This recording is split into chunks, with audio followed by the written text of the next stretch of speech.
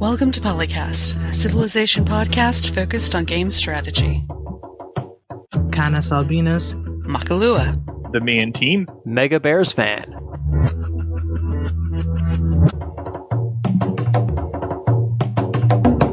All right, hello and welcome to episode 347. I'm the Meier team, and I'm joined by regular co-hosts Canis Albinus.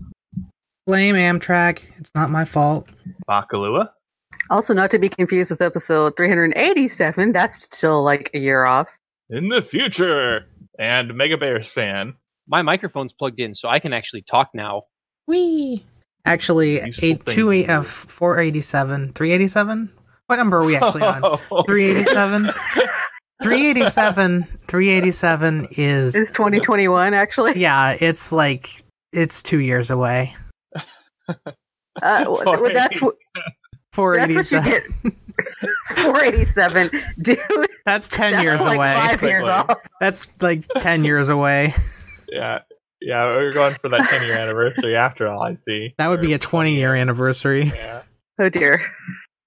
Yeah, let's not commit to that just yet. Mackie with not enough caffeine and math, bad times happen. Oh, man.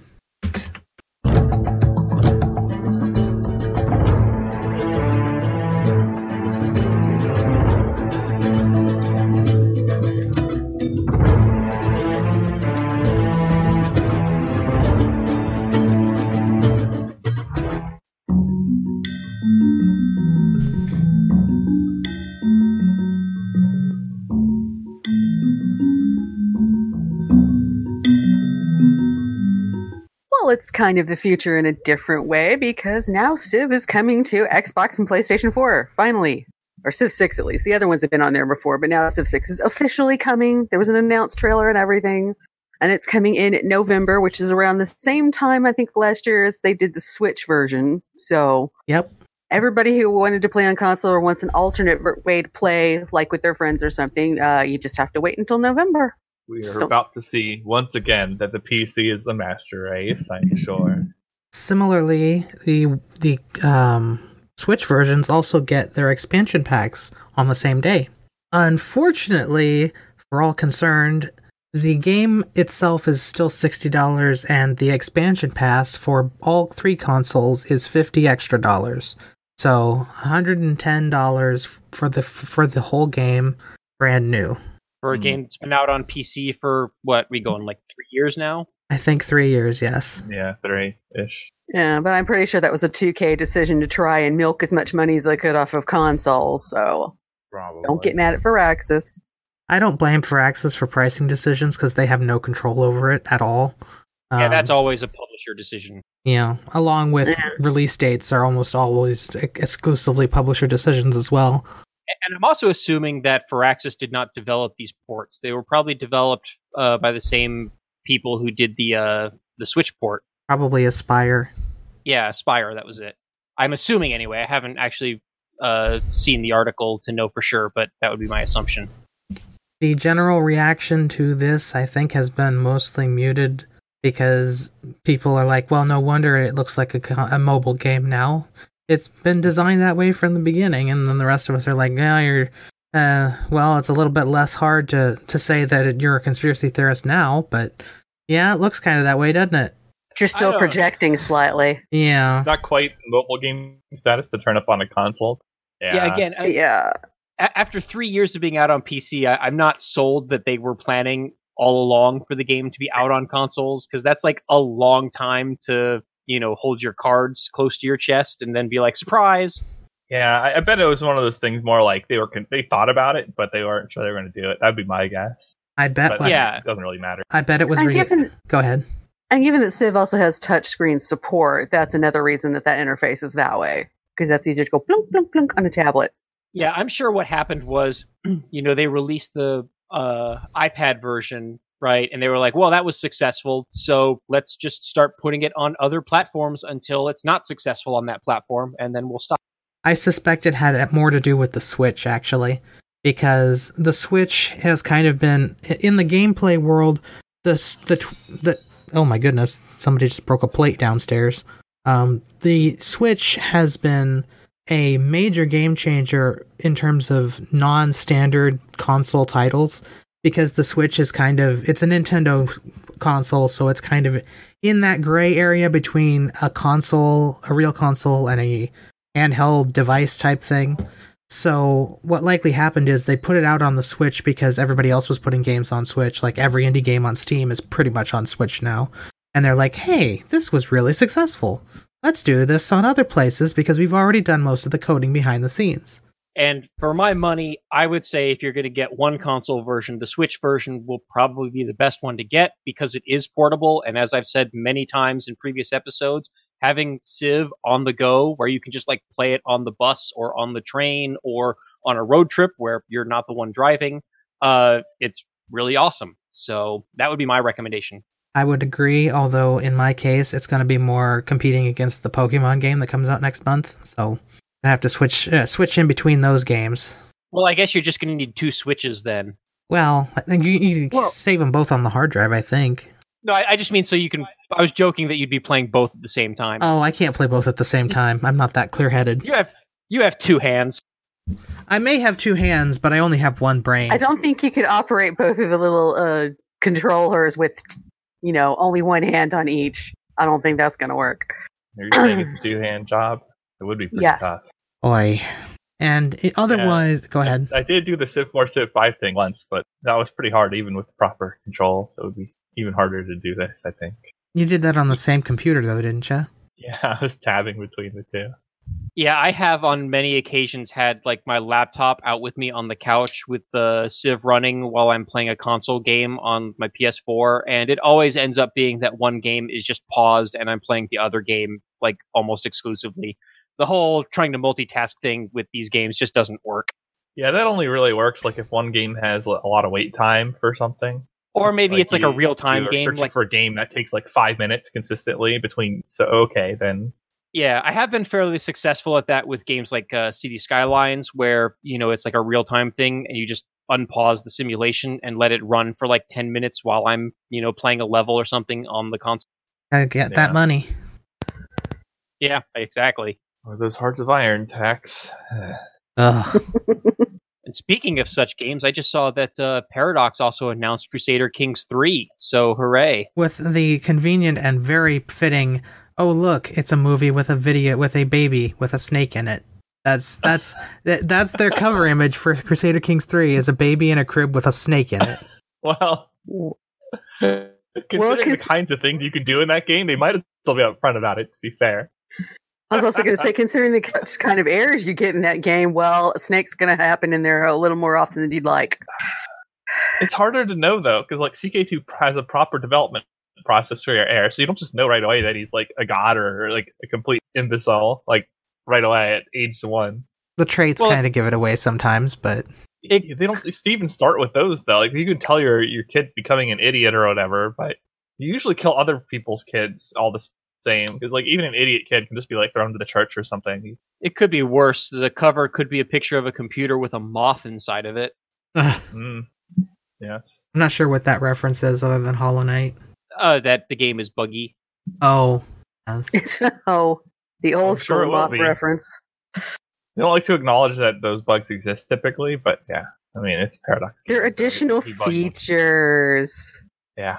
In other news, Sid Meier did a particularly interesting video interview, and it's kind of weird. I don't remember exactly where he did this. It's Ars Technica, and it's like a 12-minute video where he's just talking about all the stuff he did with the original Civ and all the stuff that makes it good and why he thinks it's great.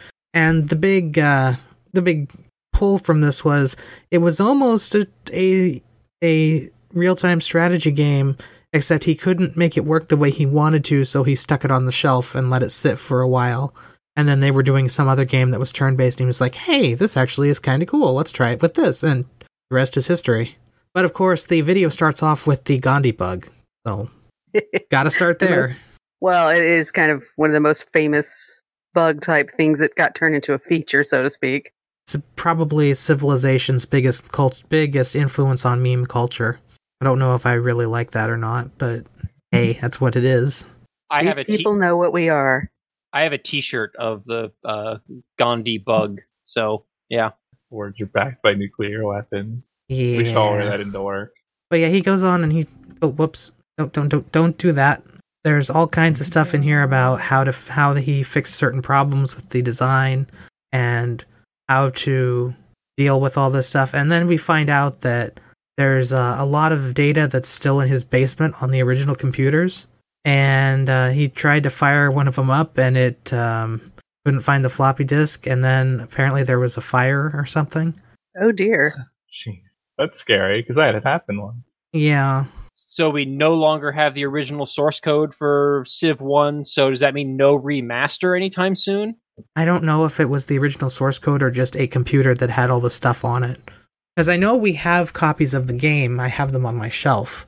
But I think it has been said at some point that the source code for Civ 2 has been lost.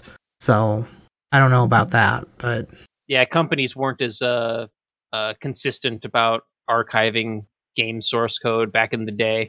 Well, Civ 2 is a little different because it was made by pretty much one guy, Brian Reynolds, and he has been through like 5 different companies since then. So we don't know if any of that stuff is still around. He secretly still has it. He might. People who are developers and other people who use computers a lot can sometimes be very stingy with losing data. But all it takes is one lightning strike if you're not prepared and buy. Yeah, it's true. It's interesting. Sid Meier almost made a Paradox game, or maybe made the Age of Empires almost, one or the other. Yeah. He talks about Age of Empires in the video. Now, does he clarify that the original real-time vision of the game was supposed to be on the scale of Civilization, or was it going to be a smaller scale thing like Age of Empires or, Europa Universal? His idea was the way Civ is now, but he couldn't make the mechanics work with real-time. And he decided... You guys hear that? Yeah, a slight beep. It's not a beep, it's a sweeper. Okay. Basically, they decided, well, we can't do it with real-time, so we'll try to do it another way. After seeing that real-time didn't work, and shoot.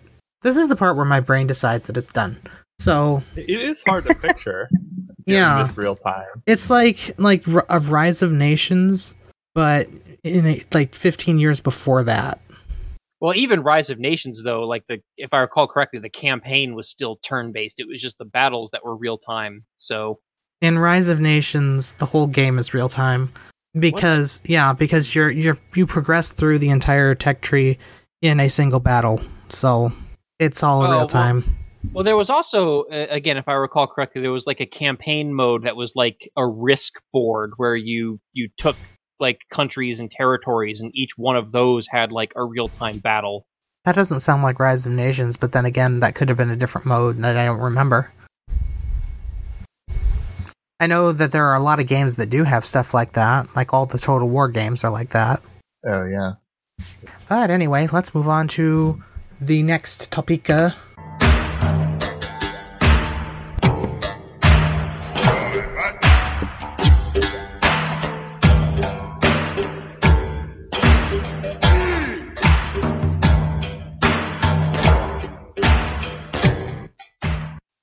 Oh my. Congrats for Access AI. You finally outsmarted me is a thread titled by Rohirrim Elf here. And basically the story is that he was attacking the Great Khan of Mongolia and got thwarted by a couple Culverins.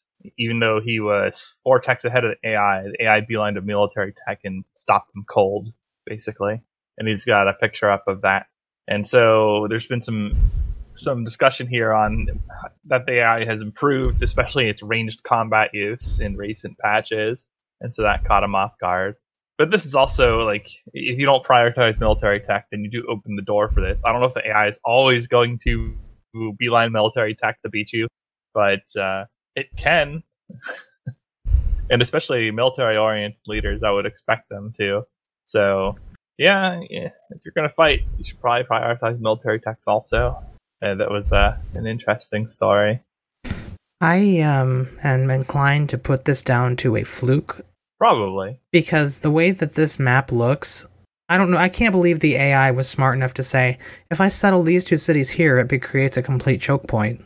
Because that's effectively what happened there. That's definitely But there's been a lot of discussion about it being better at focus firing down units with range. Although in this case, that doesn't really matter because you just have the city and the range unit. That's it. So there's not a whole lot of thinking to do. It's just a situation where he's out-tacked.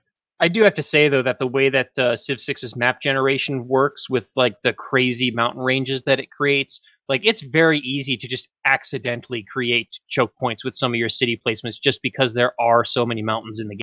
Yeah. I personally love that, but I know there are people who don't.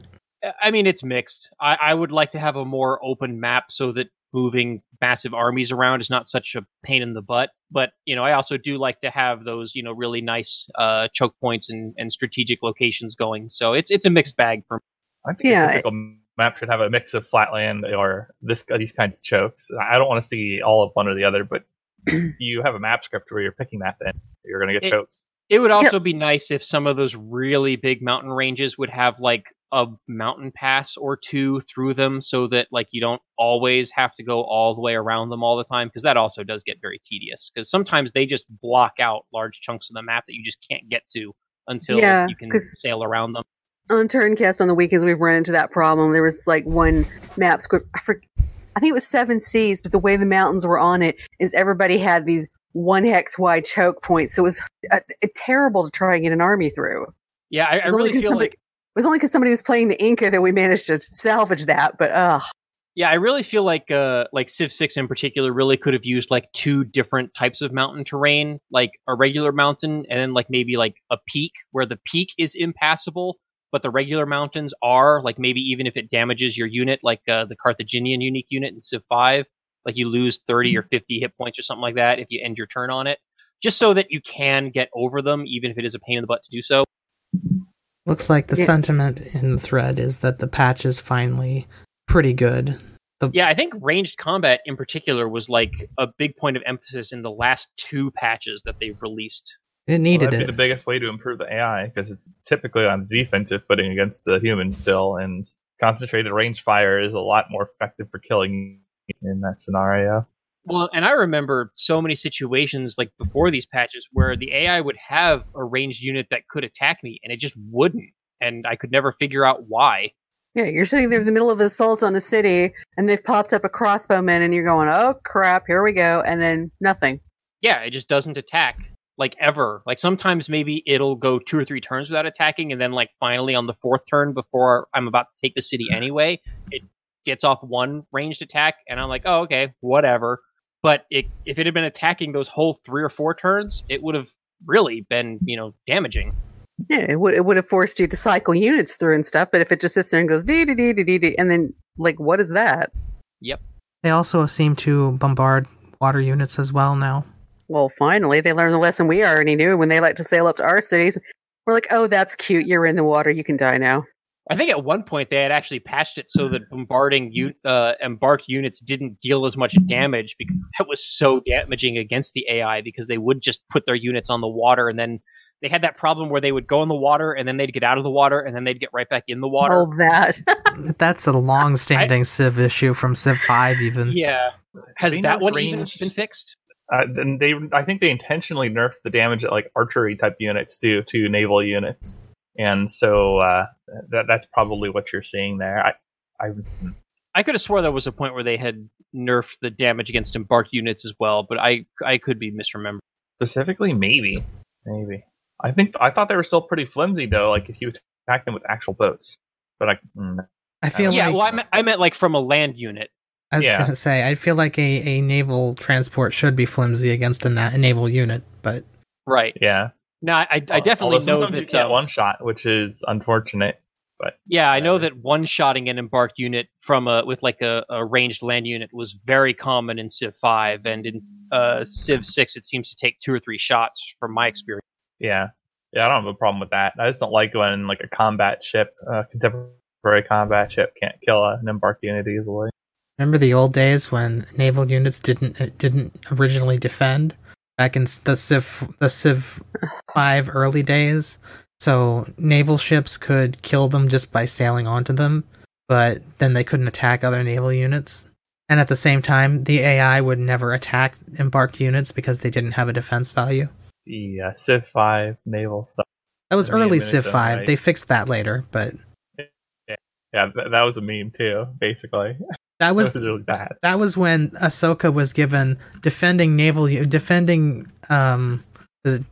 embarked units as a positive, and it turned out only to be a negative because the AI just crushed all their units as they were coming instead of just leaving them alone like they normally did. My Great. goodness. Well, it's good to see at least some incremental improvements to the AI because the game did need it. So that's nice. Okay, well then, moving on, we have another topic from Civ Fanatics user Zandino, titled "Choose 5 African civilizations never seen before that you'd most like to see included in the franchise." And then is a list of like 20 or so possible civilizations, and a poll to vote on which one you would like to see the most. And it looks like currently Madagascar is winning by quite a margin. Which is really ironic because Madagascar is the least representative of an African culture in the list. It's much more closely related to Indonesia and France than it is to anything from Africa. Swahili has a fair few votes. Yeah, I think that would be my vote. I think There's also the Ashanti up there as well. Yeah, and Zimbabwe. the Ashanti Those makes are in sense double digits. because they were basically the West African Zulu, except with guns. And they needed more wars to be taken down by the Europeans than the Zulu did. Although I personally think if we're going to see another big African nation, it'll probably be Nigeria. Just because Nigeria is a relatively, when I say this, I say relatively modernizing African country whose population is on track to pass the US by 2050. Which means that's a big market that they're going to want to cater to. Well, the forum users seem to disagree with you because that only got like 13% of the votes. Yeah, But yeah, good point.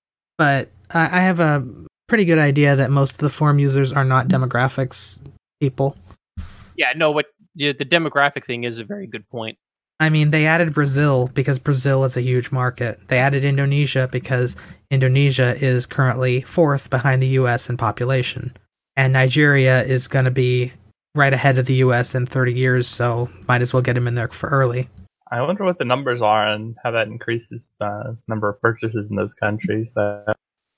I don't know. I'm pretty sure I read that the inclusion of the Polish civilization in Civ 5 was a really big deal for people in Poland. Oh, okay.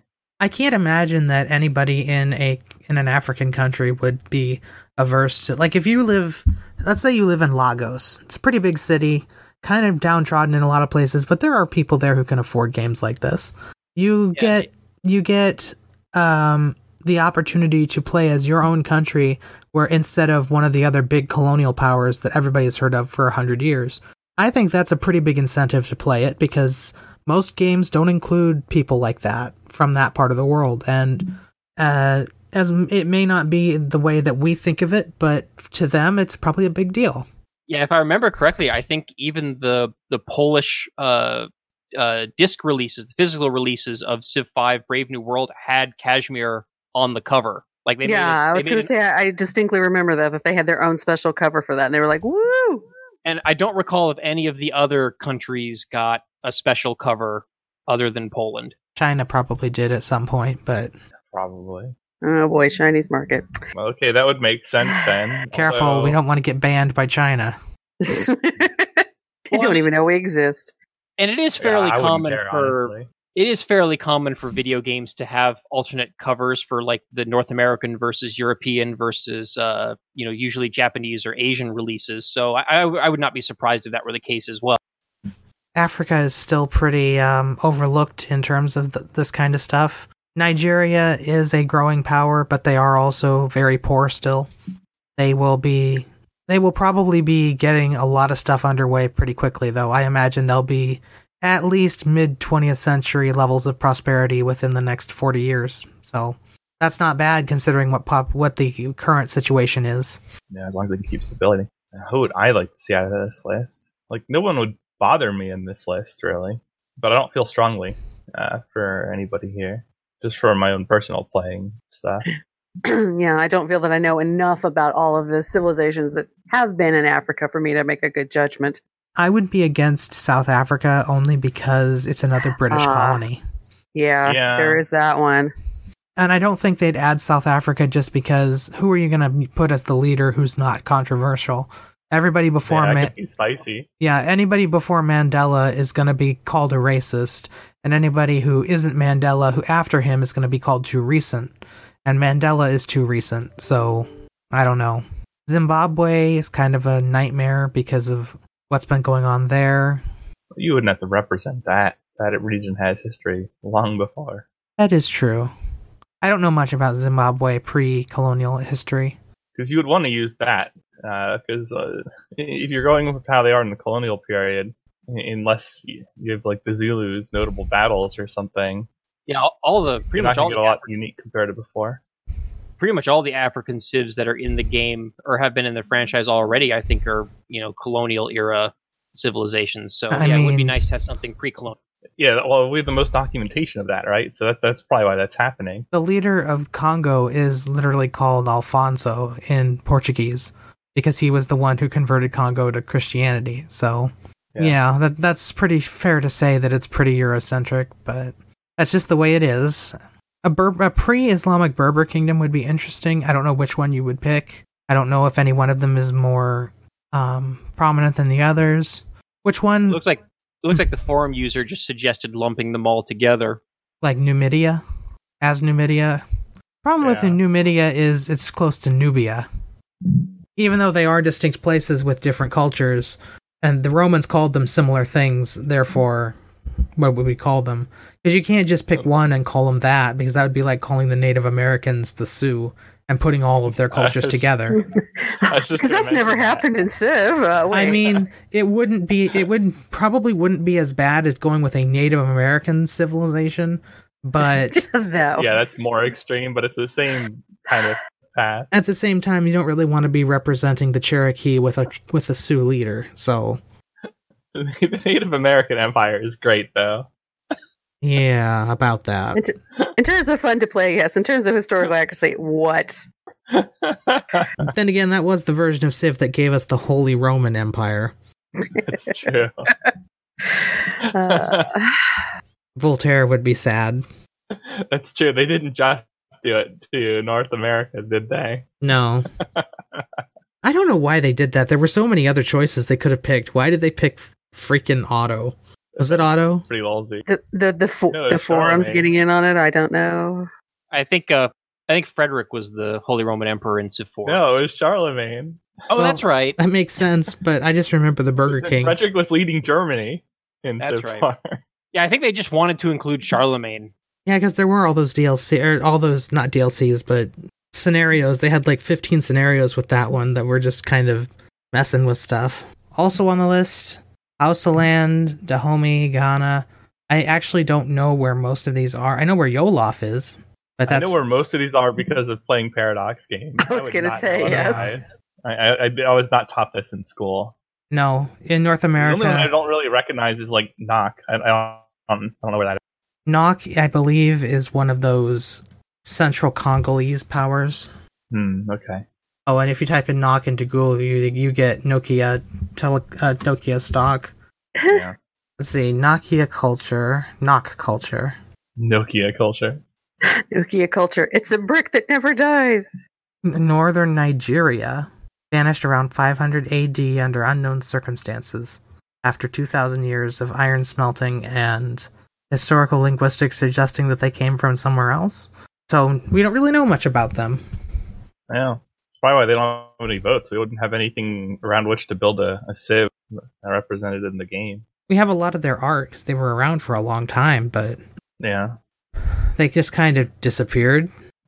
Yeah, I was going to say that's a little early for colonies. You need unique units or buildings or something. Or and a leader. Is there a single Swahili culture, though, or is it just a group of cultures with similar language? Yeah, I thought it was a language group, but I could be wrong. Yeah, it's I don't know that there's ever been a unified Swahili like that. I just realized we're a bunch of white people talking about African cultures like we have any idea what we're talking about. That's why I said earlier I'm not qualified. You kind of need to pick a favorite civ here, though. Yeah. Or pick 5 civs that you want to put in the game. Like you need to consider their history somehow. But yeah, with what we don't have vast knowledge of it, so we'll have to pick based on what knowledge we do have. But then again, that's going to be true for most of the civ player base, at least as of right now, I would imagine. And bottom line is, I think we're all in agreement that we would like to see more representation of that continent. Yes. Yeah, for sure. I'd love to see some of these countries. Not Ethiopia again, please. Well, and I'd love to have an opportunity to learn about them because, that's one of the things that I've always enjoyed about Civilization is it does teach me a little bit of history of these different cultures. Yeah. A little surprised to see Ndongo on this list. Ndongo. Putting that in the same game with Congo is interesting. Yeah, considering that they're... Yeah. Fight it out. Well, I think we can say we successfully hashed that one. So, it is time for me to make another musical cue because I'm not paying attention, because I'm not doing my job properly, and blah, blah, blah, yada, yada, yada. Time for more Indian civs.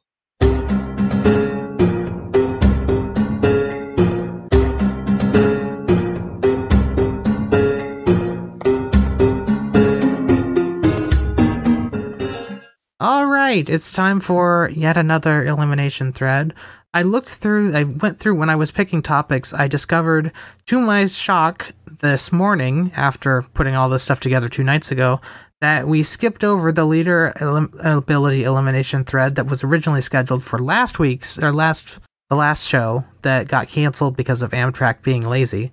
So we will go over that one at some point in the future, but today it's unique infrastructure elimination thread for Gathering Storm. Same rules as always, minus the extra drama that happened. We'll just ignore that. And it looks like the winners, the Greek Acropolis, followed by the Russian Lavra and the Korean Seowan, the Mali Sugdoba, the German Hansa, the Indonesia Kampang, the Persian Paradisia, the Phoenician Kothon, the Incan Terrace Farm, and the Maori Maore. I think those are all pretty decent. I don't know if I'd put Acropolis first. That doesn't seem right to me, but...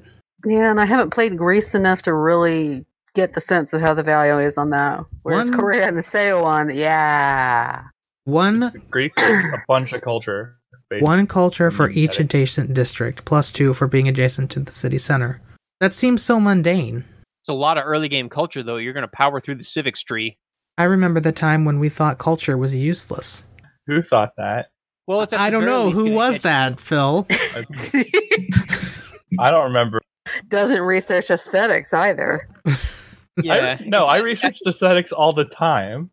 Because it was good to trade. It was an important trading tech. Yeah. I'm talking about in Civ 6, when Civ 6 first came out, there was a big movement. Yeah, no, I just built units and killed everything. Yeah, among the Turncast players especially, there was a big movement to ignore culture and just build units and kill everything. Well, it worked. It worked until... Yeah. Well, for the short games that we're still playing, works on nearly every difficulty. I don't know what you're talking about, but yeah, it's not bad to have culture because then you can get stronger units. Yeah, fusion. Yeah, now that more of the government stuff is useful and things, we have more uses for culture. Whereas at first, I think when we had just base Civ 6, it didn't feel as useful. But as the expansions have come out, it's gotten more useful. Okay, so if we want to go over just basically what the top 5 things are, you've got the Acropolis, which we already talked about. Then there's the Lavra, the Russian holy site. Not sure I would put that high. +2 profit points instead of +1. Expands the city's borders whenever there's a great city. +1 great writer, archer, and musician points. That's not bad, but I don't think it's that good, personally. No, I think it feels stronger just because Russia as a whole is stronger with culture and religion. I guess if you really want that to found a religion, having twice as many great profit points early in the game is going to be really a huge deal, especially on higher difficulty levels where the AIs always beeline to religion. Yeah, they can get it pretty fast though, so you still have to sacrifice considerably to found a religion with them. If you really want that, I would play it. Yeah, that's true. Russia's uniques are better elsewhere, I would say. Actually. But it's also giving you the artist points. So yeah, it's not bad, but Number 2? I don't know. It might still be top 10, but it's 2 is probably a little much, a little high. Is it better than the madrasa even, which is just faith equal to science adjacency from your normal university? So it does everything the university does, and it gives you faith plus the adjacency bonus. That's amazing. Why is that not higher? It's like in the second tier. Yeah, it's not even in the top. It's not even in the top 10, even though I would say that's probably better than most of them. What does the Maori do? Replaces the amphitheater, loses base culture, citizen, writer slot, +1 culture, and faith? Faith. To all cities tiles with a passable feature, +1 tourism to all tiles, all this city's tiles with flight. Okay, that can be pretty good. That's pretty very good. Map dependent. Yes, but yeah. And why is the Urdu not higher? Why is it 29 out of 45? Mongolia, +1 movement for all cavalry.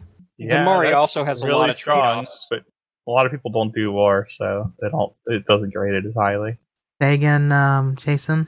I was just saying that the Mare also has a lot of trade-offs, because if you're trying to get the most benefit from that, then you're not going to be chopping features, which means you're not going to get those free yields. Yeah, I'd say that's almost more of a break-even than it is a bonus. It is. It's like the one civ where leaving features intact actually does give you a break-even, where it might actually be better to leave them there. And then, of course, later in the game, you can just chop a forest and then replant it. So, although that costs production to get the builders. True. Let's see. Next one, Korea, Seowan. We all know about the Seowan and how, what do we say? How do we say this? Sciences. Pretty good it is. It's not great, but it's okay. Isn't that the one that's just... I'm not saying it because I can't read how to read this. It's like a flat 4, flat 5 science bonus, but it has to be not adjacent to another district. Yeah, +4 science, no adjacency. Yeah, because you're supposed to be building it next to like mines and things, and that's how it gets its extras. Yeah. Must be built on a hill, -1 penalty for each neighboring district. Yeah. So I guess go ahead. I was just saying, I think the Seo one might be my number 1. I think it's a pretty dang good building. Like, just knowing that you're always going to get a +4 bonus for every science district you plop, not even having to worry about where you put it. Yeah, you basically just need a hill. That's it. Well, you do need to not put it near other districts. Yeah. That's easy. That's easy enough. And it means you're a little bit less dependent on the map being good around you, so you don't have cities who can't get science because they're like in flatland or something like that. Not near rainforests. Yeah, it's one of those things where I feel like it's just always going to be good, and sometimes will be better, Yeah, and I guess unless you're really short on hills, because then you have to stack production just to get your science. And then the next one, the Malinese... Oh, why can't I speak? The Malinese Suguba. This one actually I consider very good, because 20% discount on all faith and gold purchases on top of Mali's ridiculous high gold count. That's pretty good. And then it gives the usual harbor adjacency bonus from holy sites as a commercial district, which makes it much more flexible. Yeah, pretty unique too, but certainly good. It's hard not to like more money when you're already the Mali. And I would like that on standard civs too, honestly. Yeah. But certainly good for Mali as well. The German Hansa, +2 production if adjacent to a commercial hub, +1 production from all resources, except it loses adjacency from mines and lumber camps. Don't know if that's as good as it used to be. Because if you have to build it next to a commercial hub and next to things that don't give it adjacency, is it really that good? Yeah. I'm not convinced that's top 10 any longer. Indonesia, Kaipang, is that how it's pronounced? You're our expert on pronunciation. Yes, I know. I'm having trouble because I have to scroll through this list that is not alphabetized to find what the heck I'm talking about. It's alphabetized by civ in the respective categories. Yeah, but they're not. The list itself doesn't categorize them, so you have to look through each list or remember what they are. And my memory has been going bad in the last 5 years. Can't even remember where I parked my car this morning. Okay, Kampung. Indonesia must be built on coast or lake tiles adjacent to sea tiles but not on reefs. +1 housing, +1 production, +1 food from every adjacent fishing boat, +1 housing with mass production, +1 production with civil engineering, +1 tourism with every bonus food with flight. Would you like your fishing boats to be extra awesome? I would build them, but I don't know if they're top tier. The problem is a lot of this stuff you need to go pretty deep in the tech tree to see the bonuses. Yeah, like it's one production, tile. it's one production, one housing until the Renaissance era, Yeah. and one food from every adjacent fishing boat. Well, And also slightly map dependent as well. yeah, I guess if you have adjacent fishing boats, there's going to be a lot of builder charges to get decent coastal stuff going on it yeah. and get hurricaned. But other than that, and you will have good tiles. And then you have I've found that problem playing as Indonesia, both by myself and in Turncast, is getting the workers to put out all the fishing boats to then build those to take care of that is a lot of turns. I could be building an army and squishing something. I feel like stuff that is in the top 10 is things that should be conferring you benefits pretty early in the game that are really strong. like this one, This fits that bill. the Parish Paradisa, which is much better in my opinion. +1 culture, +2 gold, +2 appeal, +1 culture for every adjacent holy site and theater district, +1 gold for every adjacent commercial hub and city center, +1 culture with diplomatic service, available at early Empire Civic in the ancient era. Yeah. Much better. Yeah, that's significant. Although you can't build them adjacent to each other, you can build more than one per city. And you can build more than one adjacent to the same districts as Yes. well. You can just build them across the district from each other. Yeah. And they're improvements, which means you can always tear them down later if you want to, like, say, put an industrial hub, there, or a, theater square there later to get different bonuses. Yeah, that does kind of give the improvements an advantage over the districts. Yeah, that's something that I've always liked about the civs that have the unique improvement, is you can plop them early, get their benefits, and then later on, you don't have to worry about, having to plan around them, as you can always just tear them down if you need to. And they're a lot easier to repair if they get pillaged. Yes, much easier. I like that about them. What's next? Gotta scroll all the way back up here. Kothon. The Kothon, plus 50% settler and workboat production, I think it is. Naval units and settlers. Naval units and settlers allows you to build your capital on another continent. All naval units within city's borders heal 100 per turn. That's pretty nice, but how often do we use naval units? I guess the settler advantage is pretty dang good. Is it? You have to actually have a harbor down to get the settler bonus and build the Kothon. Yeah. So it's not going to be your first couple cities with it. But if you have a relatively open map to settle, then it gets better, especially because settler costs scale up over time too. But that's situational, in my opinion. If you're only building somewhere between 3 to 5 cities anyway, before you need to go on the warpath, then it's a lot less attractive. It's great for like a medieval or Renaissance, mass expansion though, where you just pump out like 5 or 6 settlers and go claim all the empty spaces on the map. If there is that much empty space, but yeah. I think the production towards naval units is its biggest selling point, really. Because in any era, be able to build a naval thing, an armada that much faster, and then take it over to where you need it. Yeah, and if it's close enough to your waters, getting the extra healing is nice too.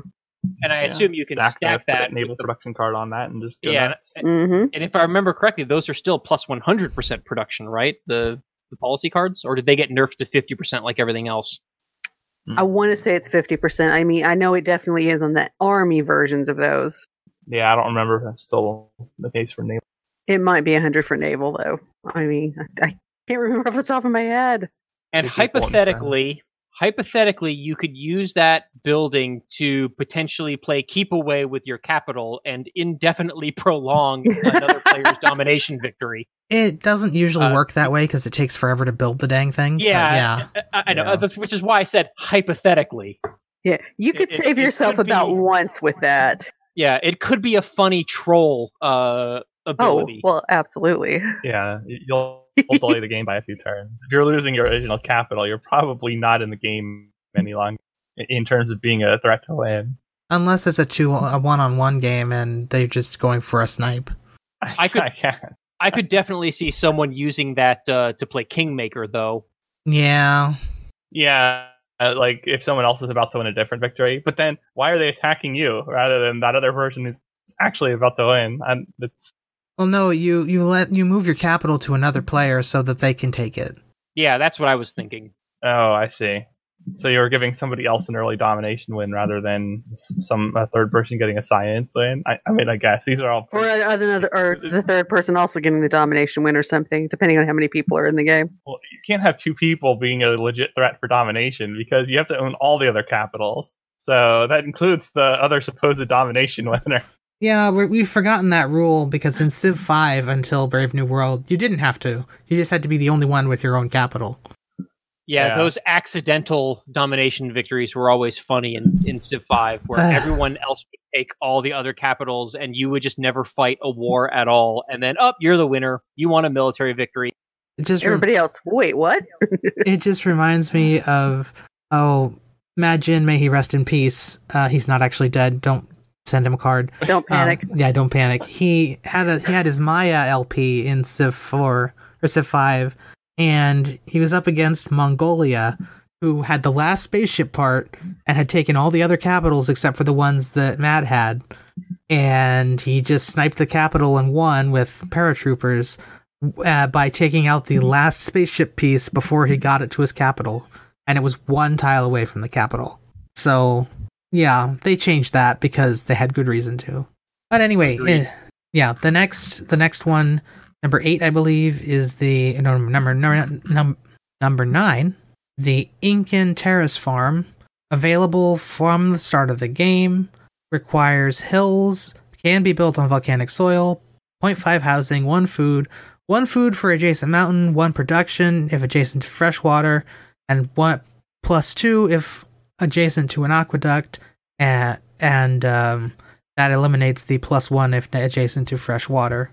I've only played a handful of games with the Inca, and I have found the Terrace Farm to be very good, but it is map dependent. But given that, as we mentioned earlier, Civ 6 really likes to make those crazy, huge mountain ranges, you're usually going to get some fairly decent use out of this improvement. Speaking of which, the other Incan unique improvement, the Quapacnan, is 36 in the bottom 10, and that's the ancient era tunnel through the mountains. Are you freaking out of your minds?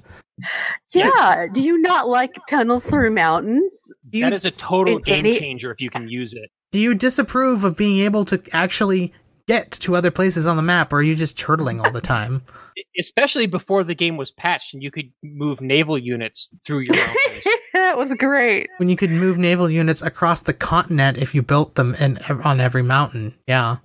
Magical underground teleporting boat. That was certainly interesting. And if you look at the map that we just saw, or that other topic where they were chokehold in those 2 places, if they were the Inca, they could have built tunnels through the mountains to go around that choke point. And on top of all that, I think it's just an instant teleport from the entrance to the exit, right? Which means that if you do have like a super long, snaky mountain range, like it's better than having a railroad. Yeah. Yeah. Even if you have the literal in-game equivalent of the Andes Mountains, where it's like this really long thing, you're in Argentina 1 minute and you're in Bolivia the next. Right. And available in the ancient era. Yeah. Better than railroads, but available in the ancient era. Yeah, let's emphasize that again. In the ancient era, tunnels. Why would you... Yeah, why is it that low? That's at least top 20, if not top 10. Yeah, and that's a mid-tier at worst. I don't even think it's worth of consideration for top 10. It's very useful, but it's also situational.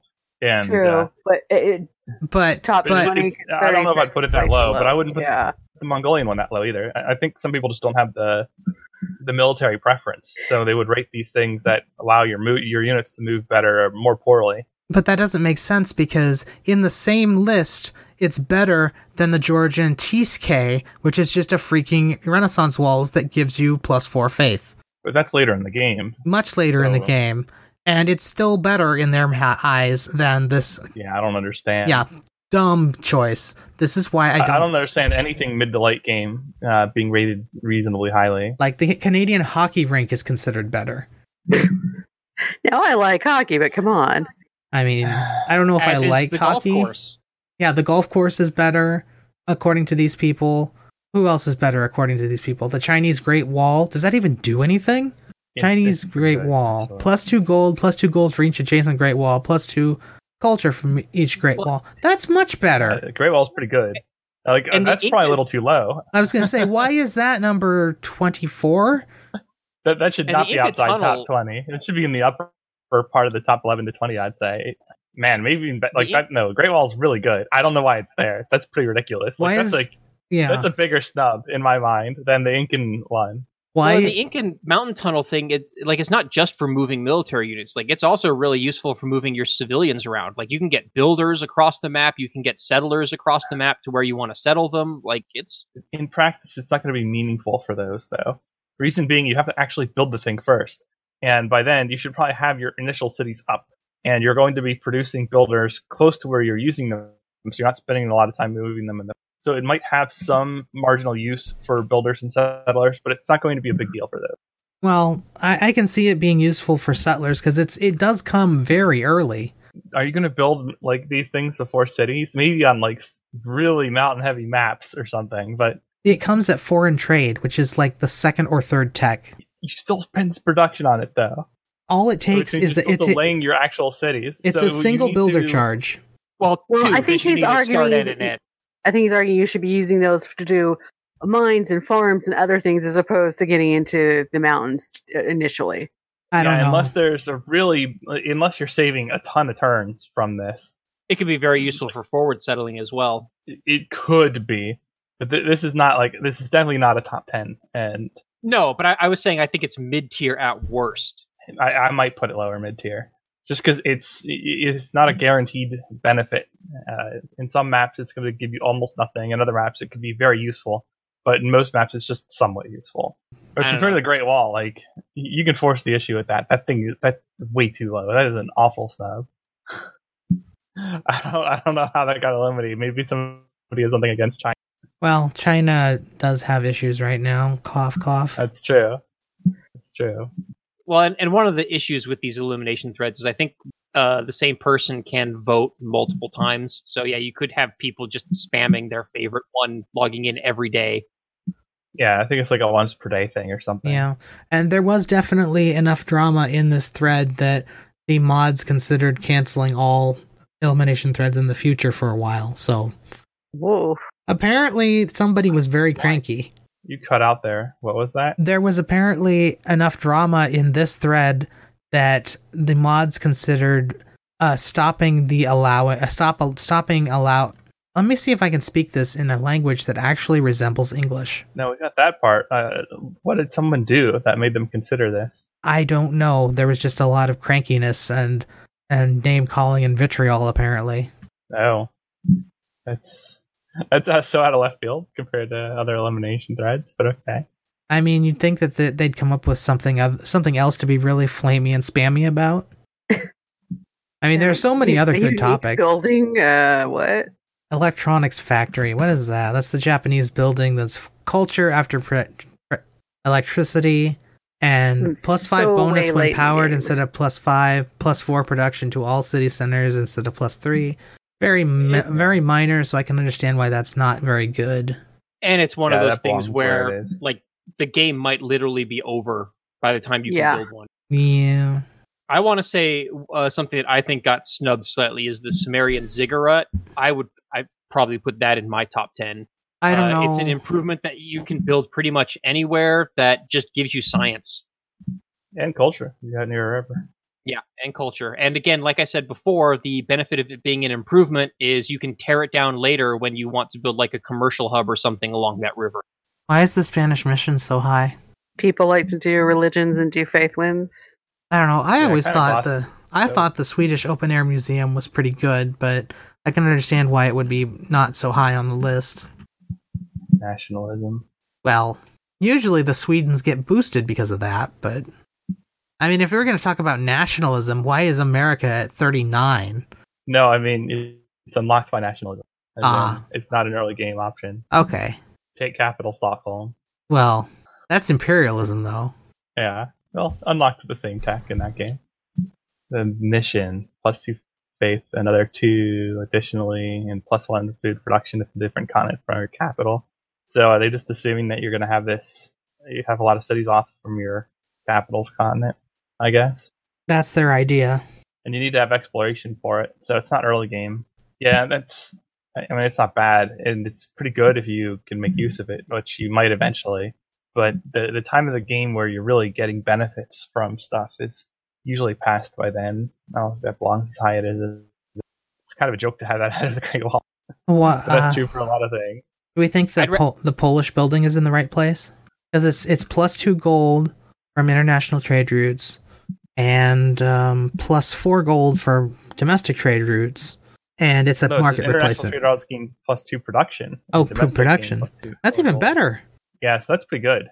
Why is that so low then? Why is that below primary? What's the price at? I'm gonna look that up too. I think Mirror. some of this stuff is just too high. I think I'd rather have the Dutch polder than the Spanish mission. I would agree. Yeah, it's map dependent, but it's pretty good. And I think one of the things that people often overlook about the polder is you can put it on lake tiles. Oh, the prize ad is the one that gives all units trained by the religious place to get martyr. So lots of relics. Yeah, the Khmer building is really good if you're going for a science or a religion victory. Like I would even say that the Khmer are one of like the top civs for religious victory because of that building. Yeah. Or culture. How many polders are you going to get in a game? Yeah, it's map dependent, but like I said, I think a lot of people overlook the fact that you can build them on lakes, and a lot of lakes are like 2, 3, or 4 tiles where you build them all adjacent to each other and they all buff each other. So those lakes get really good. Oh, Yeah, the Dutch polder. Especially if you can build that wonder, the lake wonder, the Huey Clocktalli or whatever. Yeah. The Aztec thing. Yeah. Yeah. These become Aztec pretty ridiculous in the late thing. game, but they're still not bad early. It's like +1. You got a few adjacent polders in a lake, sure, but But you have to wait till Atomic Era. yeah. I was just saying I would rather have those than the Spanish mission. I would too, actually. The Spanish I don't mission know. is pretty useless for me. I consider that similar. I might. I don't know. I don't know if I'd slightly prefer the polder. Because you have a pretty good chance of getting off continent to some degree, and then making use of the mission. So, Well, especially neither considering of them are that, great. especially considering that different continent no longer means different landmass in Civ 6. Yeah. So you don't even necessarily need to be able to sail across the ocean to technically settle on a different continent. Like I've had plenty of games where like my capital is basically straddling the line between 2 continents, and all of my cities are spread across 2 different continents right from the start of the game. Yeah, and then if you conquer anything at all, it's very likely to factor in as well. So that's definitely something that makes the mission, better than it might at first seem, and probably the same thing with the Phoenician Kothon, right? Because technically different continents can be on the same landmass. Basicoli Pospaides from Macedon. That seems a little high to me, although gain science equal to 25% the unit's cost. That seems like it's not that great, because it's assuming you have a what does a battleship cost? A lot. No, I mean That's what production. came to mind too for me. Actually, they are pretty expensive. Civilization 6 Wikia. Free plug. Battleship. Call to power. That's not what I asked for. Does that count naval units? I don't know. I don't think so. Because it's Actually, a barracks replacement.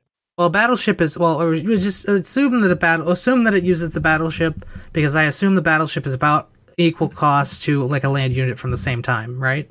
I mean, according to the description here on Civ Fanatics, a battleship is in fact a combat unit, so it should count Yeah. based on this. But Either way, 25% of the science or of the unit's cost to build, that would be 109 science.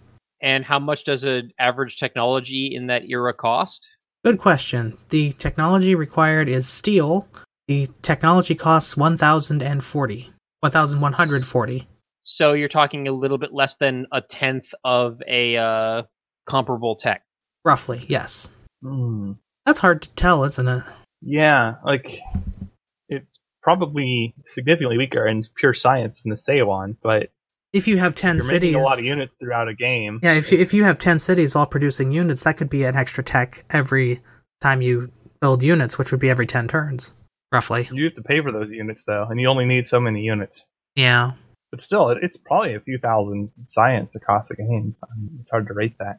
Are you able to sell units and you'll get gold back for them, or did they nerf that? So- I do not recall. I know you used to be able to do that, but Oh, I think that's the- true. That would be That'd be pretty interesting, because then you would have the Civ 4 equivalent, or the Civ 6 equivalent of Civ 4's building research. Yeah. Building units and completing that. Yeah, one of the biggest hangups with that building, though, is going to be if you did spam out a bunch of units very early before you had that building in play, and then you don't need to build very many units later, then you're going to be kind of shooting yourself in the foot a little bit there. Yeah. But yeah, if you can't just delete the units, especially if you do get gold back for it, then yeah, you could just spam that and even just keep producing cheap units. I can't imagine that being efficient, though. I think the best use of this is probably to build units as part of a tech rush to an important tech, and then upgrade the units and attack somebody. Yeah. So if the tech that you get, or if the science you get is about equivalent to a tenth of a era comparable tech, then yeah, just if you can spam out 10 units real quick, then you're potentially getting that tech in like 1 or 2 turns. And I think we have hashed that to death too. Agreement? Disagreement? Anybody have anything left to say? Well then. Nope.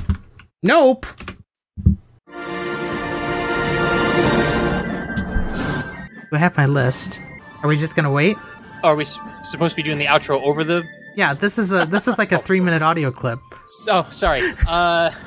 This has been PolyCast episode number 347. I am Mega Bears fan, along with your other regular co-host, Canis Albinus. Oi, teach me how to speak. Makalua. I will after I have more caffeine. And the Mian team. Come see my great wall of horse art. And eventually we'll learn how doing this live is supposed to work. But I think we're doing pretty give us good. some time, please. We're doing pretty good considering when we started and how much practice we've had. We'll do it live. No, we're not Bill O'Reilly. We'll be perfect at this by episode 487. No words on it. Hopefully.